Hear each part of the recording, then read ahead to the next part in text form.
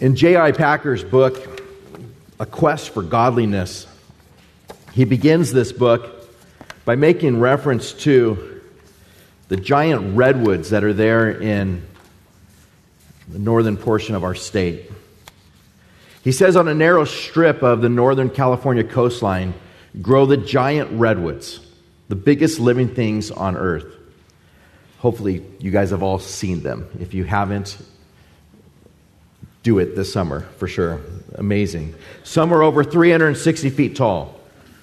Some trunks are more than 60 feet round. They do not have much foliage for their size. All their strength is in those huge trunks with foot-thick bark that rise sheer for almost half their height before branching out. Some have actually been burned, but are still alive and growing. Many hundreds of years old, over 1,000 in some cases. The redwoods are, to much cheap-end word in its old, strict, strong sense, they are awesome. They dwarf you, making you feel your smallness, and as scarcely anything else does. Great numbers of redwoods were thoughtlessly felled in California's logging days, but more recently they have come to be appreciated and preserved. And redwood parks are today invested with a kind of sanctity. There's a 31-mile road winding through the redwood groves, and it's fittingly called the Avenue of Giants. Packer goes on to say, California's redwoods make me think of England's Puritans, another breed of giants who in our time have begun to be newly appreciated. Between 1550 and 1700, they too lived unfrilled lives in which, speaking spiritually, strong growth and resistance to fire and storm were what counted. As redwoods attract the eye because they overtop other trees, so the mature holiness and seasoned fortitude of the great Puritans shine before us as a kind of beacon light, overtopping the stature of the majority of Christians in most eras, and certainly so in this age of crushing urban collectivism, when Western Christians sometimes feel and often look like ants in an anthill or puppets on a string. This picture, this reference to these Puritans and them being like giant redwoods, I think is appropriate. You read their writings, you hear the way they think, you hear the way they work, you see what they accomplished as Puritans came to the United States, and the core of what they believed and their convictions and how the gospel went forward and how great awakenings took place. There was a certain amount of awesomeness in it. You think of the way in which we live down here, and we have trees that are here. It rains, and at least around this area, when it rains and the leaves get too wet, trees just fall over all over the place here. It's like they don't know what to do. It rained in Southern California. If the ground gets too moist, they just fall right down to the ground, roots all over the place. They fall. But not the redwoods, even thousands of years old. Been through storms, been through fires, been through rain and rain and rain and all kinds of things, winds blowing at incredible speeds, and yet they are still there. The Puritans had a thought that no sermon should end unless it improved us, unless it changed us, unless it applied to us. No sermon should end unless it has some kind of effect on us. As I was preparing for this morning's sermon, I heard things from a few people just in fun, like, you're studying for this Sunday sermon? I mean, the story hasn't changed at all. He rises again from the dead. It's the same. It's the same. And I know for us here, we know the story, don't we? We know that he's risen from the dead. We know that he died on the cross and was buried, and 3 days later, just as he said, he rose again from the dead. In 1 Corinthians chapter 15, he takes us through the importance of the resurrection and the proof of the resurrection and all that God has accomplished for us through the resurrection. And then he gets to the final verse of chapter 15, and he gives that verse that's supposed to affect us, that's supposed to improve us, that's supposed to change us. And so I want to start our sermon there so that we don't miss it and go from there to why is it the case. And so he comes to the final verse of 1 Corinthians 15 and says, therefore, as a result of everything that I've said, therefore, my beloved brethren, be steadfast,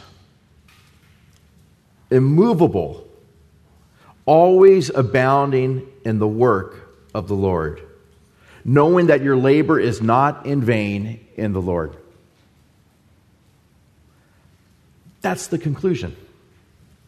And so you're here this morning, and God would say, as a result of Easter, as a result of the resurrection, as a result of his death and burial and resurrection, as a result of your salvation, beloved brethren, be steadfast, be immovable, always abounding in the work of the Lord. God knows every one of us here. He knows whether that describes us. He knows whether we are a redwood planted that's been through trial after trial, difficulty after difficulty, good times, difficult times, and we're immovable. We're steadfast. We're there. We continue day in and day out, continuing to serve him, to live for him, to glorify him. Or he knows whether we're just a reed that is there, that is just ready to bust at any moment. He knows whether your Christian life goes in spurts, where it's Sunday morning, spurt, rest of the week, sputter. He knows whether it's like that. He knows whether we are consistent and we continue and we live in such a way in which reflects what God has done for us, who he is, what he has accomplished for our lives, how he's given us the Holy Spirit to enable us to do all these things. He knows these things. And the Holy Spirit's inspiring Paul to write, now, beloved brethren, and I would say believers here, beloved brethren, be steadfast. Be steadfast. Be the one that you continue and you're steady, and it's your life, it's your Christianity, it is what you do. You are a believer in the Lord Jesus Christ, and it permeates every aspect of your life. The way that you pray, it's not spurts of prayer. It's not spurts of reading God's Word. It's not spurts of solid doctrine. It's not spurts of faithfulness. It's not spurts of being a good husband or a good wife or a good parent or a good child who is obedient to their parents. This applies for all of you kids as well. It's the way in which we live. There's not spurts of like, I should evangelize more. There's not spurts of, I should give more of my time or my resources. There's not spurts in our lives as far as, now's the time where I should probably get things together. Some of you may be here this morning, and if you're honest with yourself, you were more faithful and more on fire for your Lord Jesus Christ when you were in junior high than you are today. And that's horrible.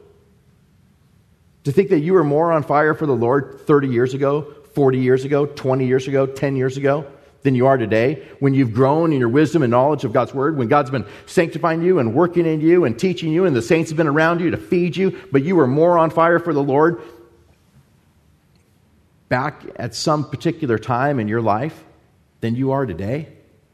This passage does not describe you. God's calling us, be steadfast.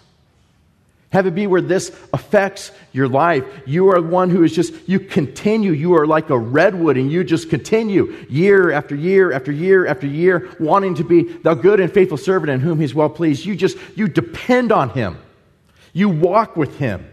You put on the full armor of God, and you're in his word, and you have the shield of faith, and you got your saints that are around you, building you up, and you want to run with endurance. You want to keep your eyes fixed upon the goal. You want to have your eyes fixed upon your Savior, and you run like that.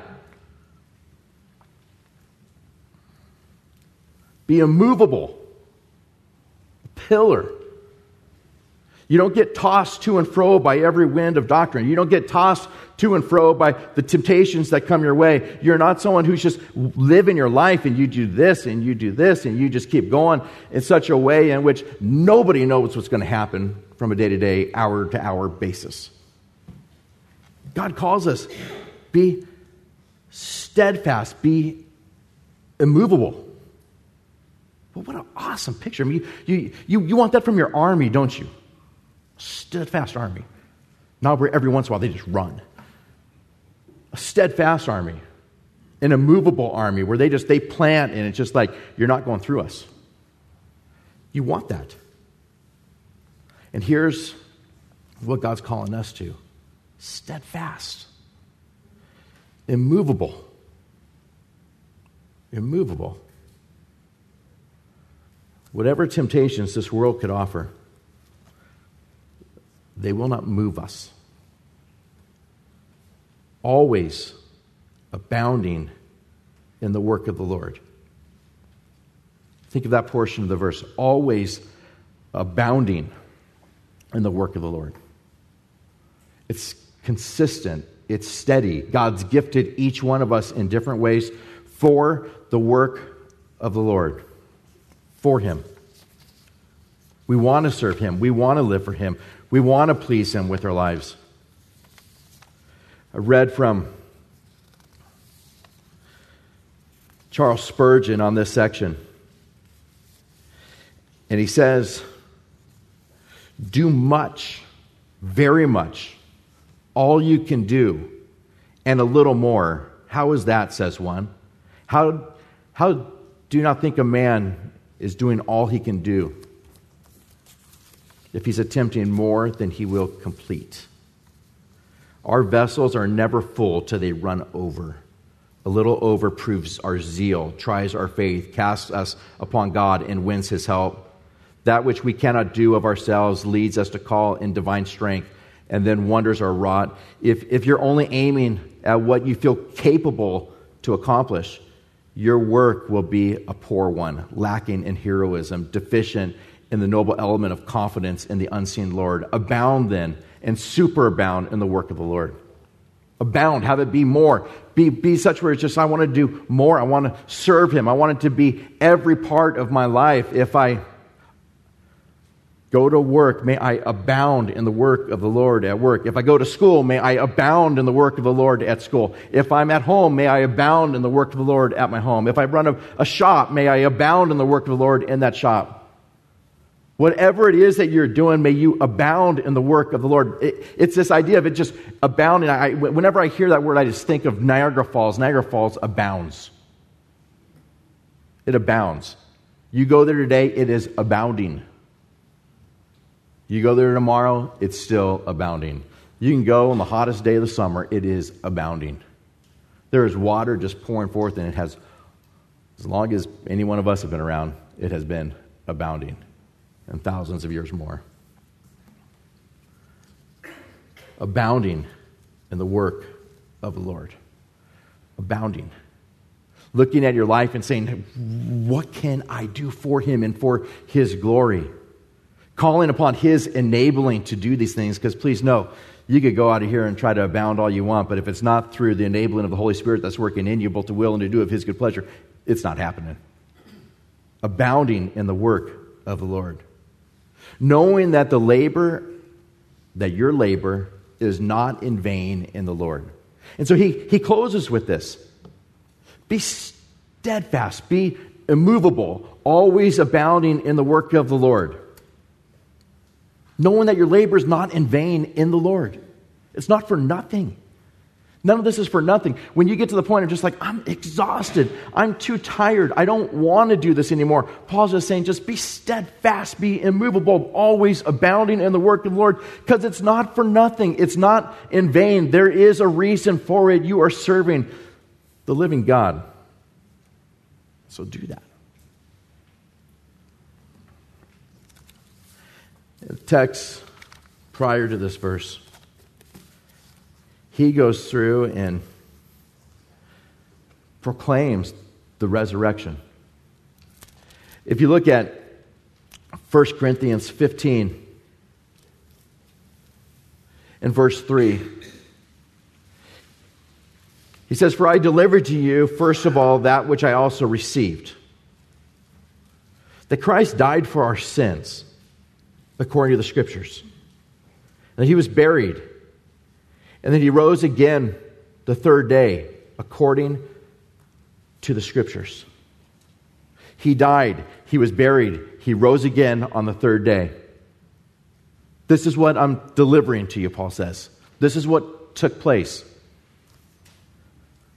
As a result, be steadfast, be immovable, always abounding in the work of the Lord. Why? Because Christ died, he was buried, he rose again from the dead. If we think of that message, if we think of the gospel, if we think of what's taken place, and it doesn't change us, it doesn't improve us, we didn't get the doctrine. God help us not to think like, I get the doctrine. If our lives don't have fruit in them that look like steadfastness, immovable, always abounding in the work of the Lord, you may know it, but you didn't get it. The fruit of what God has done should result in steadfastness, being immovable, abounding in the work of the Lord. In this chapter, in verse 12, he says, "Now if Christ is preached, that he's been raised from the dead, how does some among you say that there's no resurrection of the dead? But if there's no resurrection of the dead, then Christ has not risen. And if Christ has not risen, then our preaching is empty and your faith is also empty." Now, Paul knows that Christ has risen from the dead. He had just gone through and said he appeared to the disciples. He appeared to over 500 people at one time. Most of them are still alive, he's saying, just years later. You could talk to them. Some died, some have fallen asleep, but most of them are still alive. He appeared to 500 people. The people reading this would have been like, yeah, we know, we've heard the 500 people. The 500 people have told us that he rose again from the dead, that they saw him. The disciples told us that they saw him. Thomas, the doubter, told us that he saw him. He put his hand in Jesus' hand and his hand in his side. Peter, who was the one who denied Christ 3 times, told us that he saw him. I mean, these guys, they know that they saw him. If you're here this morning and you're saying, like, I don't even know if this is true. I don't know if the resurrection's true. People will die for a lot of things. They won't die for a lie. There comes a point where you're just like, you're going to crucify me upside down? You're going to run me through with a spear? You're going to kill my wife? You're going to kill my kids? You're killing all those around me? Okay, like, I give up. I'll show you where the body is. Any one of them could have bailed out at any time, and yet they did not. Not only that, but you'll do a lot of things for some things, but not a lie. You're going to go, I mean, think about it. You're in Jerusalem. Are you going to go to India? Are you going to go to China? Are you going to travel to Europe? Are you going to go down to Africa? Are you going to go and spend the rest of your life in Turkey? Are you going to leave your family, your language, everything you know to go to the uttermost parts of the world proclaiming the gospel? Because that is what the disciples did. They went all over the place proclaiming the gospel. And so here Paul's writing and saying, now if Christ has preached that he's been raised from the dead, how does some among you say that there's no resurrection of the dead? Why do you say that you're not going to rise again from the dead? If Christ rose again from the dead, why would you say that you're not going to? And if there's no resurrection of the dead, then Christ is not risen. Because if we saw Christ, he rose again from the dead, and if he's risen, then you know that you will rise again too. You sit here in this room and you believe that Christ died on the cross for your sins, he was buried and rose again on the third day, and your hope for salvation is in him, you will rise again from the dead, just as he has done. You can know that. 1 Peter chapter 1, verse 3 says, "Blessed be the God and Father of our Lord Jesus Christ, who according to his abundant mercy has begotten us again to a living hope." How? Through the resurrection of Jesus Christ from the dead. You have a living hope through the resurrection of Jesus Christ from the dead, to an inheritance that's incorruptible, undefiled. It doesn't fade away. It's reserved in heaven for you and is kept by the very power of God till the day of redemption. It will be revealed in the last time. It's reserved for you. You think of your salvation. You have a living hope through the resurrection of Jesus Christ from the dead that you will rise again from the dead.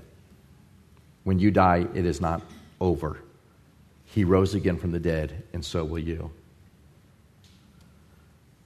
In Ephesians chapter 2, verse 4, it says, "But God, who is rich in mercy, because of his great love with which he loved us, even when we were dead in trespasses, made us alive together with Christ. By grace you've been saved. And he raised us up together and made us sit together in the heavenly places in Christ Jesus." He raised you up together that you would sit in the heavenly places in Christ Jesus, so that in the ages to come he might show the exceeding riches of his grace and his kindness towards us in Christ Jesus. Think of that verse. This is radical to us. He rose again from the dead so that he could put you in heaven with him to sit together with him in the heavenly places. He, while you were still dead in your trespasses, he made you alive with Christ. And he will cause you to rise again from the dead. Why? So that in the ages to come, it means forever.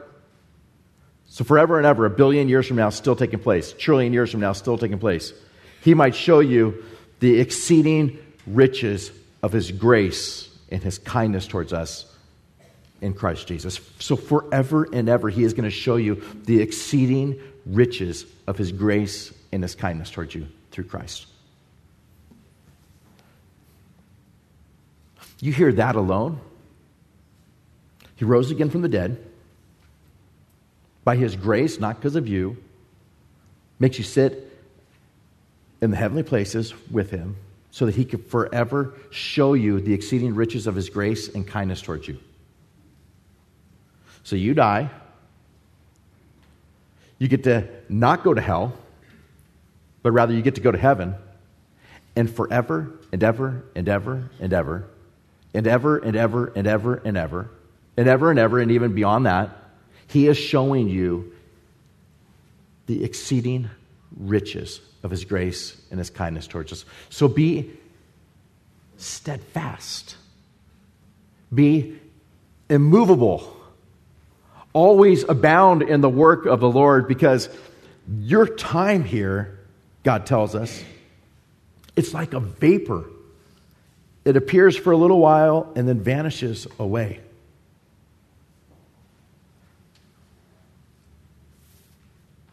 Anybody here who has grandkids will tell you, like my kids' grandma told them yesterday, 9 years goes by like that. Right? Jonathan's 9. Goes by like that. He'll be 18 in 9 years.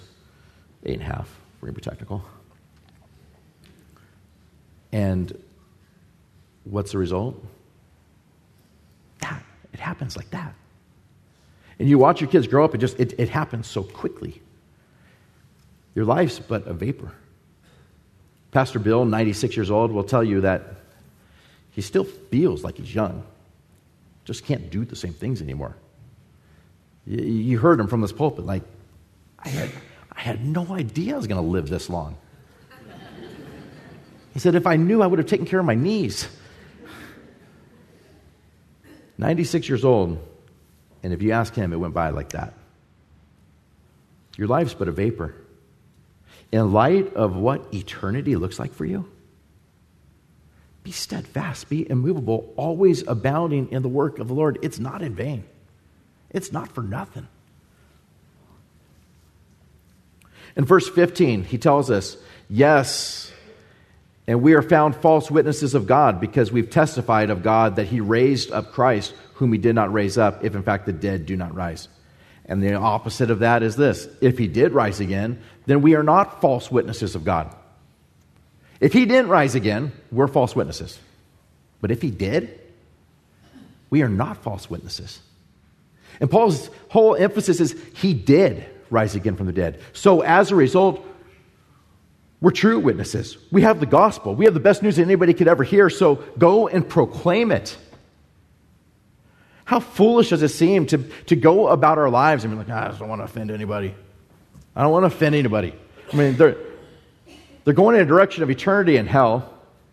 I mean, God says that the wages of sin is death. God talks about hell, talks about blackest darkness, the fierceness of the wrath of Almighty God, unquenchable fire, eternal fire. He talks so clearly about hell. And for us to be like, yeah, but in our day and age, it's just like, don't bring up hell. Nobody likes that. Don't talk about sin. Don't talk about, to each their own. Let everybody do their own thing and don't offend anybody. How unloving is that? I mean, if Christ has risen from the dead, and the only way that you could rise again from the dead and spend eternity with Him is through faith in the Lord Jesus Christ and His death for you, His burial, and His resurrection, then why would we not abound in the work of the Lord? Be steadfast in that, be immovable in that, have it be that which just marks our life as of those that desire to profess Christ and salvation and bring the gospel, the good news to everybody that we possibly can. Be a redwood. Don't be a twig. Be a redwood. Be in a place of of course we're going to do that. We know these things. We know these things.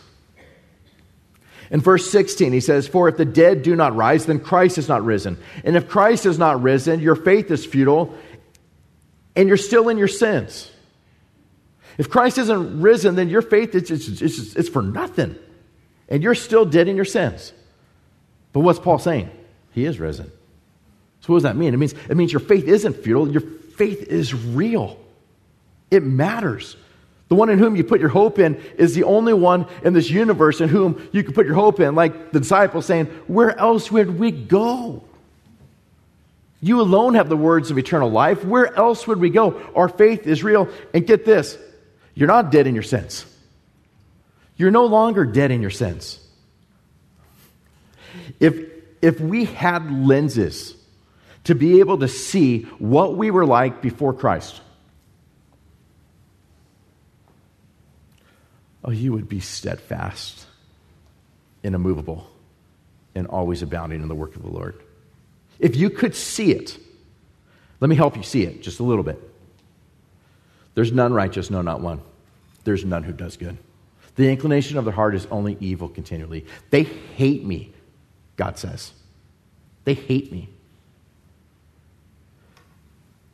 That's who you were. If you grew up just like, I'm basically pretty good. God's saying, no, you're not.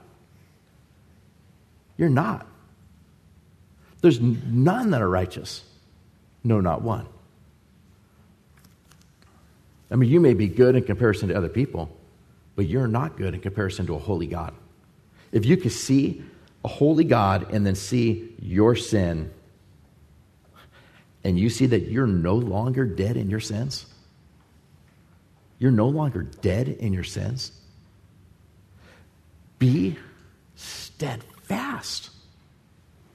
How absurd is it for us to be no longer dead in our sins and be like, I love him not. I love him not. I love him not. Why would we ever think that way if we're no longer dead in our sins? You're not dead in your sins anymore if your faith is in Christ. If you could see yourself now a new creation in God, He's made you a new creation. He's given you robes of righteousness. He's given you the very righteousness of Christ. He's imputed it upon your account. Your sins have been removed, hurled into the depths of the sea. He remembers it no more, and He's replaced it with the very righteousness of Christ. Think about that. How else do you approach the throne of God boldly? Who approaches the throne of God boldly?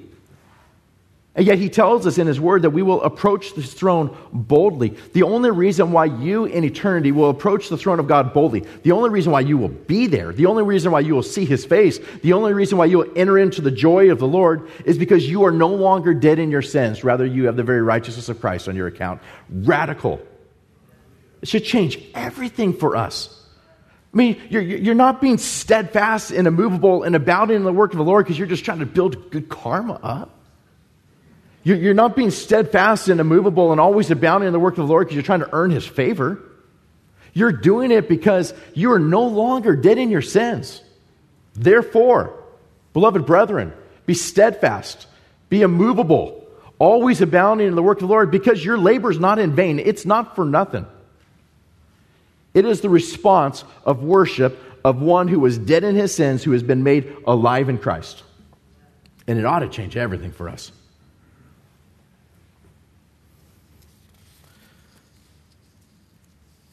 Then also, verse 18. Those who have fallen asleep in Christ have perished. If Christ has not risen, then those who have died before us have perished. They are gone. They cease to exist. But what if He has risen again from the dead? Then they have not perished. They have not perished. If Christ has risen from the dead, all those that have gone before us have not perished, but they have entered into eternal life. This is not it.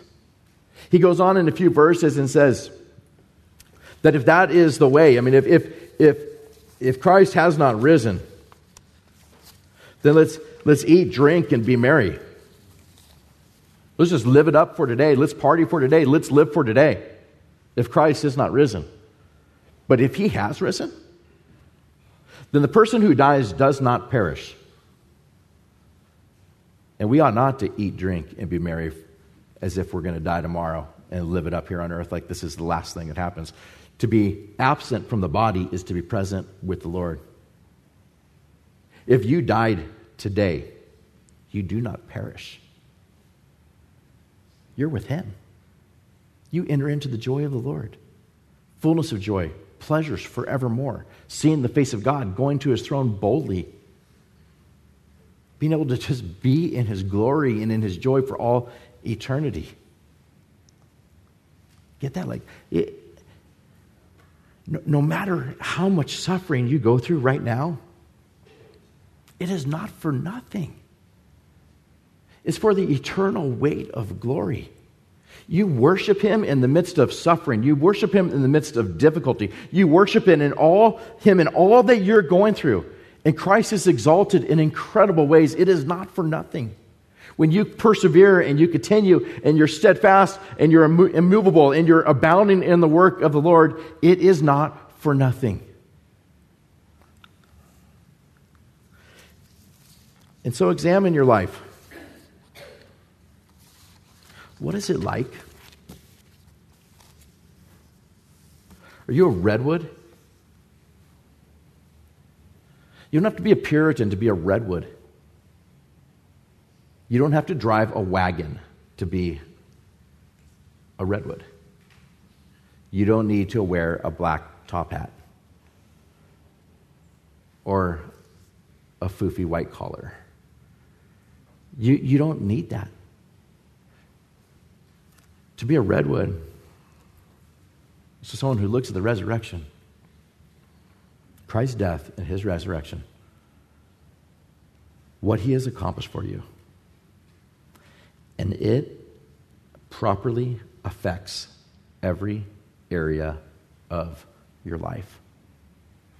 We need redwoods today. We need redwoods. We need people who will stand for their faith in Christ. We need people who will be immovable when it comes to the proclamation of the gospel and faithfulness to doctrine. We need people who are just steadfast. They continue, and they continue regardless of whatever storm comes their way, because Christ is worthy of it.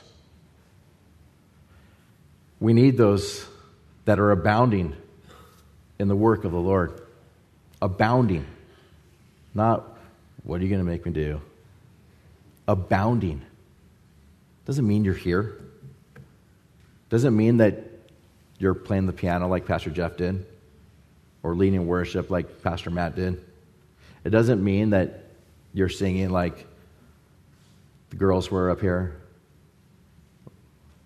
Elena, Chrissy, Analia. You don't want me trying to play in their role. Trust me, you don't. You want to use the gifts that God has given to you, the calling that He has given you.